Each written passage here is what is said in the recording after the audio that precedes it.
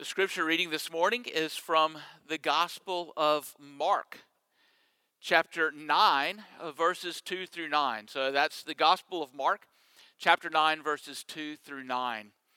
You know, good teaching is a combination of both explanation and demonstration. You've probably figured that out in your own life. The things that you have really learned the most have come from people who are willing not only to tell you things or to impart information to you, they were willing to show you things. They formed a relationship with you and they demonstrated in their lives what they were trying to teach you. So if you want to know what it means to trust in Jesus and to follow Jesus, He has already told us consistently and constantly in the Gospel of Mark. Jesus is the Christ, the Son of God, the one who will suffer, the one who will die, the one who will rise again. But here, in this passage, He not only tells us who He is, He shows us who He is. So let me read Mark chapter 9, verses 2 through 9. Follow along in your own Bible, or the words will be printed also on your screen. And after 6 days, Jesus took with Him Peter and James and John and led them up a high mountain by themselves. And He was transfigured before them. And His clothes became radiant, intensely white, as no one on earth could bleach them. And there appeared to them Elijah with Moses, and they were talking with Jesus. And Peter said to Jesus, "Rabbi, it is good that we're here. Let us make 3 tents, one for you and one for Moses and one for Elijah." For he did not know what to say, for they were terrified. And a cloud overshadowed them, and a voice came out of the cloud, "This is my beloved Son, listen to Him." And suddenly, looking around, they no longer saw anyone with them, but Jesus only.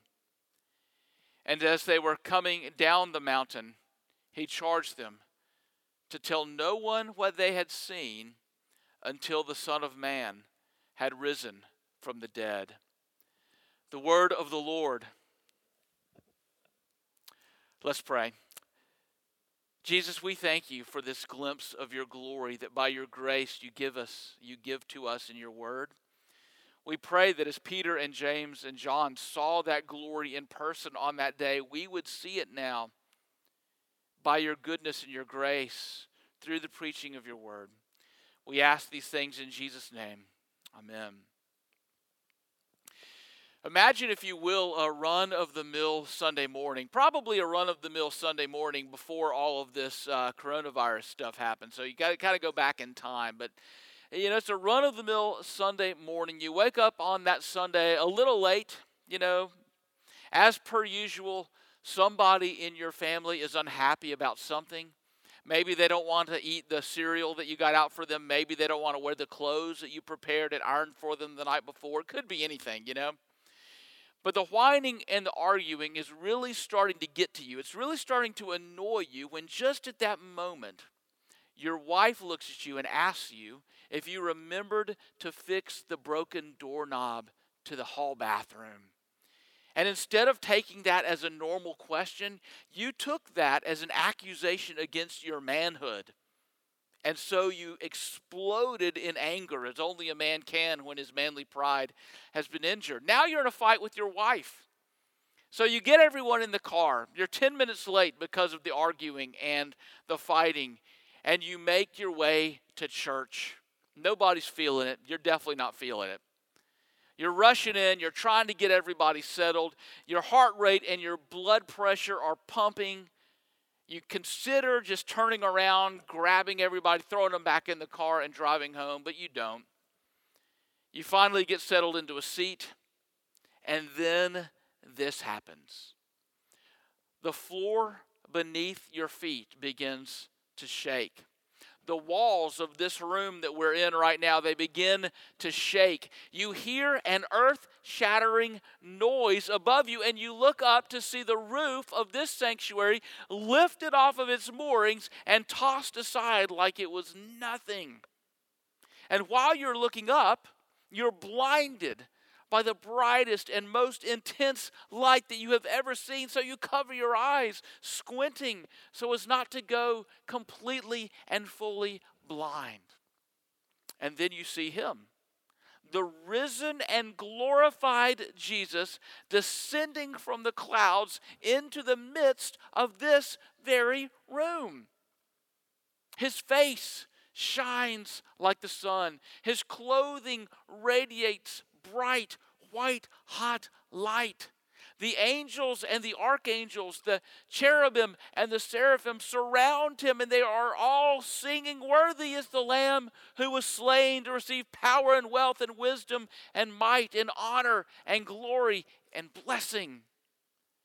And when the resurrected and glorified Jesus settles into this room, filling every square millimeter with the power and the radiance of his full glory, then you hear a booming voice. "This is my beloved Son. Listen to him."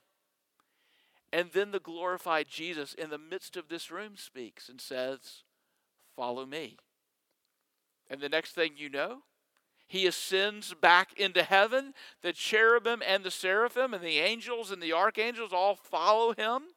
The light is sucked out of the room. The roof is picked up off of our field. It is placed back onto its moorings, and everything is silent again. Now let me ask you a question.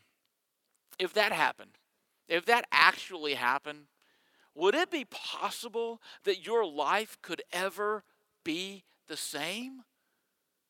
Would you just go back to business as usual in your life? Well, this did happen.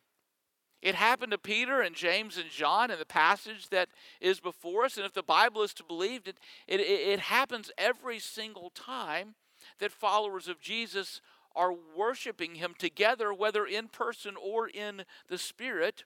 Our worship is not as dramatic as this scene in Mark 9, but it's no less real than that. And it teaches us something. It teaches us this: any true encounter with Jesus results in worship. Any true encounter with Jesus results in worship. The problem is that when we do not see Jesus for who he really is, we end up creating a Jesus who is in our own image, and we end up worshiping that Jesus, a false Jesus, which the Bible calls idolatry. But if our eyes are open and we see and embrace Jesus for who he claims to be, and we follow him along the paths that he leads us, well, that changes absolutely everything. In particular, it changes us from worshiping ourselves or worshiping something else or someone else to worshiping our glorious Savior. Any true encounter with Jesus results in worship. Now, worship is simply a word that means giving ultimate worth to someone or something. That's what worship is, giving ultimate worth to someone or something. And I'm not only restricting the word worship to what we do on Sunday mornings, or what we're doing right now on this Sunday morning at 10:30, scattered all over the city and all over the country. I'm using worship to talk about submitting ourselves to Jesus, submitting your life to Jesus day by day, hour by hour, moment by moment. It's what the 16th century reformers called living your life coram Deo, living your entire life before the face of God. All of our lives are acts of worship if we embrace Jesus. Why? Two reasons that I want to talk about from this passage. First, because Jesus is the glory of God.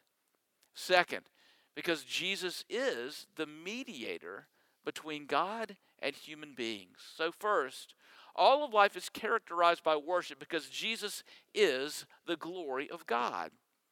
It's a big question, isn't it? Who is Jesus? Just a man? Maybe not just a man, but maybe a good man. Maybe not just a good man, but a strong moral teacher. Maybe a martyr for a cause. Who is Jesus? It's a critical question, because if you answer it in any other way than that Jesus is God himself in the flesh, you ultimately have nothing to lose by ignoring him. If he's just a martyr, you don't have to pay attention to him. If he's just a good moral teacher, you don't have to follow his moral teaching. But if he really is God himself in the flesh, you have everything to lose also by ignoring him, and you have everything to gain by embracing him. So what do we see in this text before us? Well, verse 9 begins with a timestamp, a very particular and specific timestamp. After 6 days, Jesus took Peter and James and John, and they were kind of like the inner circle of disciples, the 3 disciples that Jesus was the closest to. So Mark tells us after 6 days, Jesus took Peter, James, and John up a high mountain by themselves. Now, it is very unusual in the Gospel of Mark for Mark to be this specific about time. Sometimes he says after this or after that, or after these things, or something that is a little bit more generic. But after 6 days, it's very specific. He really, really wants to tie this passage and to tie this narrative to the passage and the narrative that came before it. So Mark is reminding us of something. He's saying this event in the life of Jesus and these 3 disciples took place after, 6 days after, Peter's confession of Jesus as the Christ. It took place 6 days after Jesus' teaching regarding his suffering, his crucifixion, and his resurrection. It took place 6 days after Peter's rebuke of Jesus for the very suggestion or hint that the Messiah might die. It took place 6 days after Jesus' rebuke of Peter, and then calling him Satan for trying to stand in the way of his mission of going to Jerusalem and to the cross. It took place 6 days after Jesus' teaching on the sacrificial nature of true discipleship. That to follow Jesus is to take up your cross, to be prepared to die unto your own desires, and to live your life in joyful obedience to Jesus. So you see, Jesus just told the disciples a lot of things, right? He told them a lot of things. Now what's he going to do? He's going to show them. And by virtue of him showing them and them writing, and Mark writing this down, he's going to show us.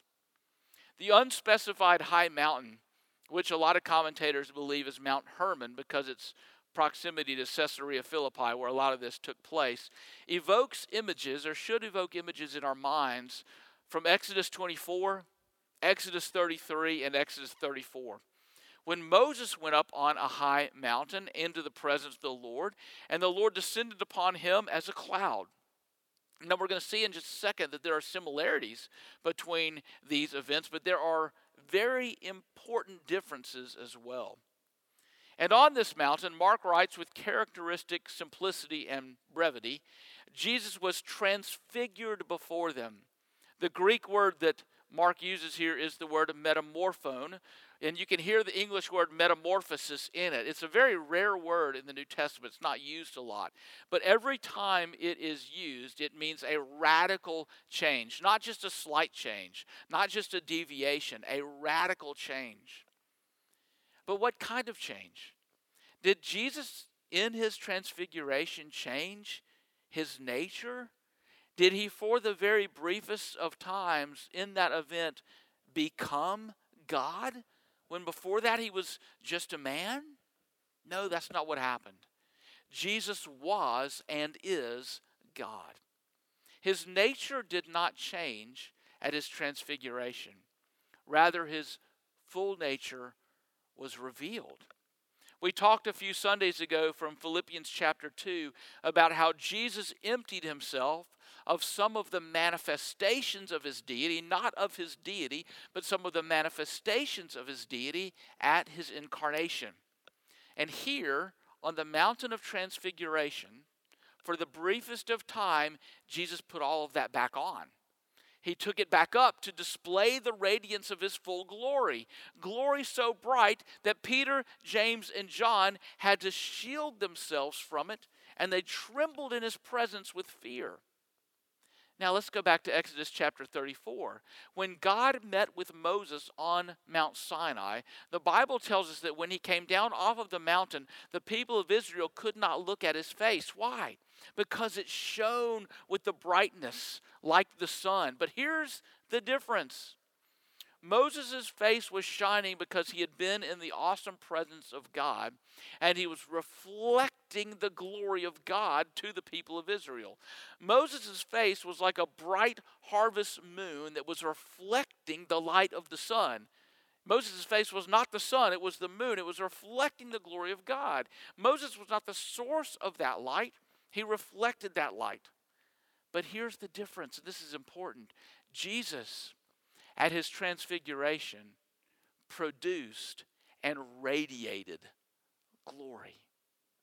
He does not reflect glory. Jesus is glory, the very glory of God himself. Moses' face was bright as a reflection. Jesus' face was bright as a manifestation. When you look at the face of Jesus with his full glory on display, you are looking at the very face of God. And it is awesome. It is a wonder to behold. Is that how you see and understand Jesus this morning? Or maybe Jesus has gotten just a little bit too familiar to you. Maybe just a little bit too comfortable. Maybe you need to see him put that radiance back on and see him in his full, absolute, white, hot glory. Because our propensity as human beings is to get very familiar with him. It's one of the reasons why this time, even if you're sitting on your sofa right now, worshiping with us, apart from us, this time is very important. Because when we are by ourselves out in the world, what the world believes about Jesus tends to rub off on us. It's only natural. It's going to happen. And it begins to weaken in our estimation. We weaken in our passion for our lives of worship, living our lives before the face of God. We worship together as a community to be shown, even in this format, his glory. Because he promises to be with us when we're together in the Spirit. For a few summers, when he was in middle school, I would travel with my youngest son, Andrew, to a lacrosse tournament in Denver in June. We would go to these fields that were just to the west of the airport. And if you've ever been to Denver and you've ever flown into the Denver airport and then wanted to go into the mountains or wanted to go to downtown, you're driving from the east to the west. And what you see when you get on the highway starting to go west towards downtown Denver are the Rocky Mountains that just kind of rise up right before you. And they look like just this solid sheet of mountains, right before you. They look high, they look impressive, but they also look, from that vantage point, two-dimensional, don't they? They look high and they look long, but they don't look deep. They don't look deep. In fact, I once read a biography about Lewis and Clark, and they actually thought when they saw the Rocky Mountains from a distance that if they could just get over that one pass that they saw, they'd actually drop down into the Pacific Ocean. They recognized very quickly that that was not going to happen. Because it is only once you get inside the mountain range that you realize how far these mountains go, how far to the west that they go, how deep that they are, how awe-inspiring these mountains are. You actually understand that when you're on the east side of the Rocky Mountains, you don't even see the highest peaks. You have to get in there to see the highest peaks. To truly experience the majestic awe of the Rocky Mountains, you have to go into them. You have to be in them. And in the same way, if you remain distant from Christ, if you keep him at an arm's length from you, you will not see or experience his full, transformative, life-changing glory. It's very tempting for us Because as Joe Deegan reminded us a few weeks ago in a song that he wrote that was inspired by the lion, the witch, and the wardrobe, Jesus isn't safe. And so to go into him or to let him go into you, either way, means that you're not going to be left alone. He won't leave you alone. He won't simply confirm your carefully cultivated views of the world. He won't do that. He'll challenge you, he'll refine you, he'll sharpen you, he'll shape in you, he'll mold you, and sometimes that is painful. But he'll do it for your good and for his glory. I'll tell you that something that I think is going to be a great temptation for the church, this church and a lot of other churches during this season, or potentially multiple seasons. I mean, who knows how long that this is going to last, where our life of worship looks and feels different due to COVID-19. Our live stream is very important because it's important sometimes for us not to gather together for a variety of reasons. It's real and true, and it's a life-giving way to worship. But I know my own heart, and so one of the things that I'm curious about as your pastor is what's going to happen to the rhythm of our life of worship during this season. Not only at Christ the King, I think this is true for a lot of other churches. Because not coming together, being able to come together, or coming together over time could move from a necessity to a convenience to complete absence. It could happen that not gathering, not being a part of worship, which is at times, like now, a necessity, that could transition at some time to a convenience, which could transition at some time to say, you know what?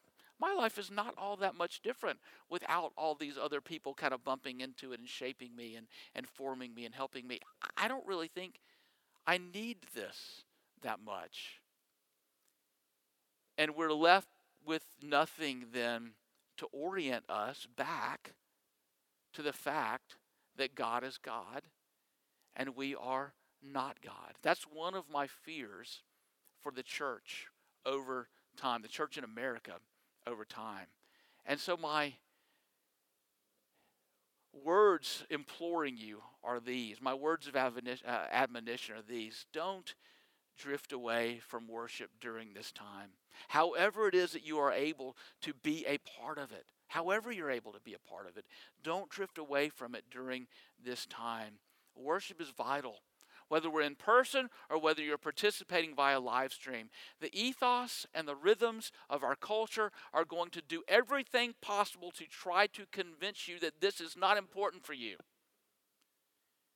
But if Jesus is the very glory of God himself, the ethos and the rhythms of our culture are not only wrong, but they are deadly dangerous for our hearts and for our lives.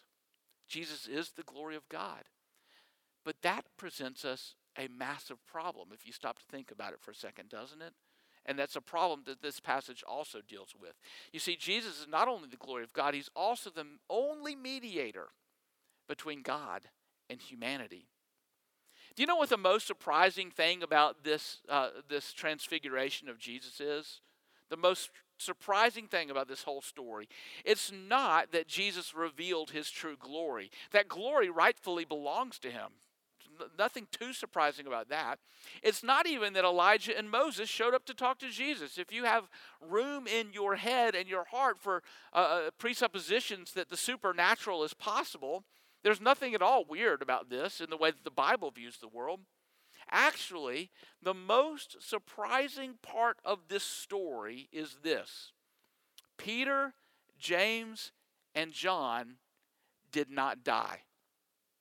That's the strangest part of this whole story. They stayed alive. In Exodus chapter 33, God told Moses that he could not see his face, that God would hide him in the cleft of a rock. He would pass by him. He would open Moses' eyes. He would remove his hand from his eyes. Moses could see his back, but not his face. Why? Because God said, no one may see my face and live. But Peter, James, and John looked into the glorified face of Jesus and lived. How? What is up with that? Well, the grace of God is what's up with that. The grace of God embodied in Jesus, the mediator between God and humanity, and the beauty of it can't possibly be overstated. The first way that we see Jesus here in this passage as our mediator is that he bridges the gap between you and God. There is a gap of relationship that exists between you and God. It is caused by our sin. And it's not incidental then to what is happening in this passage that Moses and Elijah show up to have a conversation with Jesus. Nobody really knows what the content of this conversation was. Nobody really knows why it was Moses and Elijah. Maybe Moses was there representing the law. Maybe Elijah was there as the representative of the prophets. But whatever it was, there are two central figures in what we call now the Old Testament. These are two central figures in a manner of God interacting with his people that was incomplete. So you see, the law of God constantly points us to our need for grace. The law of God is not a manageable burden. You can't keep it. The prophets were constantly and consistently reminding the people simply to come back to him, to come back and repent, and he would be gracious. And underlying all of this in the Old Testament was a sacrificial system of worship. Repeated and continual sacrifices for sin that had temporary efficacy on behalf of the people. But then God the Father speaks from this cloud on this mountain in the hearing of Peter, James, and John and says, "This is my beloved Son. Listen to him. Listen to him. Listen to him." Now, these words could be understood generally, like listen to him and everything that he says. That's good because he's Jesus. That's the Word of God himself. But I think it's more specific, particularly as Peter would have understood the words from that cloud. Listen to him in what? Well, what came just before this passage? Jesus predicting his death on the cross. His sacrificial death. Listen to him. The Son of Man is going to be delivered in the hands of men, and they will kill him. And after they kill him, he will rise. Listen to him. The death and resurrection of Jesus are the only means of your salvation. That's it. Listen to him.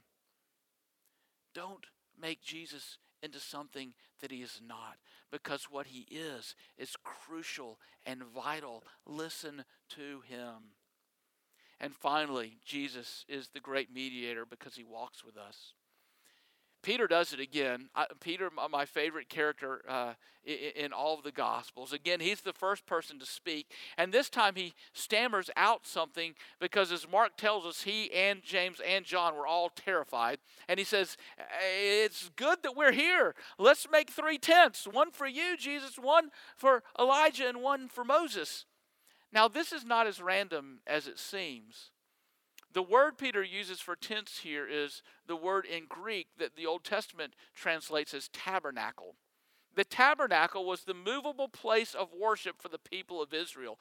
The Ark of the Covenant was housed in the tabernacle. The altar of sacrifice was in the tabernacle. The glory of God settled upon the tabernacle in the days of Moses, and Moses would go to the door, and God would confer with him and meet with him. In his fear, to his credit, Peter remembers his Bible. The glory of God needs a place to dwell. It doesn't just it needs a home. Or maybe he was thinking the glory of God needs a place to be contained so we're not destroyed by it. But after he said this, after he offered a home for the glory of God, and after God the Father spoke from the cloud lifted, Moses and Elijah departed, and only Jesus remained. What's that about? Well, this is what it's about. They didn't need to build a tabernacle. They didn't need a place to house the glory of God. The tabernacle was standing there, right in front of them. Jesus himself, as John tells us in John chapter 1, verse 14, the Word became flesh and made his dwelling, or literally tabernacled. The Word became flesh and tabernacled among us. Moses could never bridge the gap that existed between God and his people. Elijah could never bridge the gap between God and his people, that gap that is caused by our sin and rebellion. Only Jesus can bridge the gap of sin between you and God, and me and God. And this is exactly where I want to end this morning. Jesus, the only mediator between God and you, the perfect, spotless sacrifice, also walks with you. He walks with you in these days where you really can't plan your life more in a week in advance. He walks with you in that.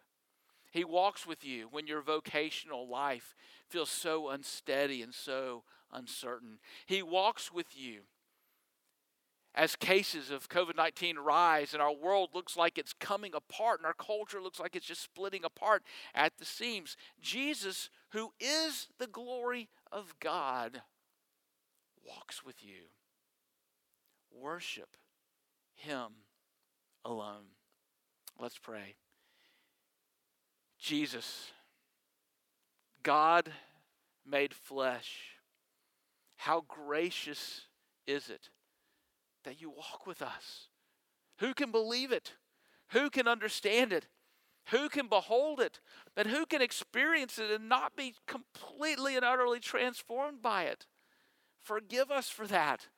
Forgive us for going our own way. Forgive us for getting your glory and your power and your transformative power. And walk with us and help us to live every week, every day, every hour, every moment in your presence, the presence of worship. Amen.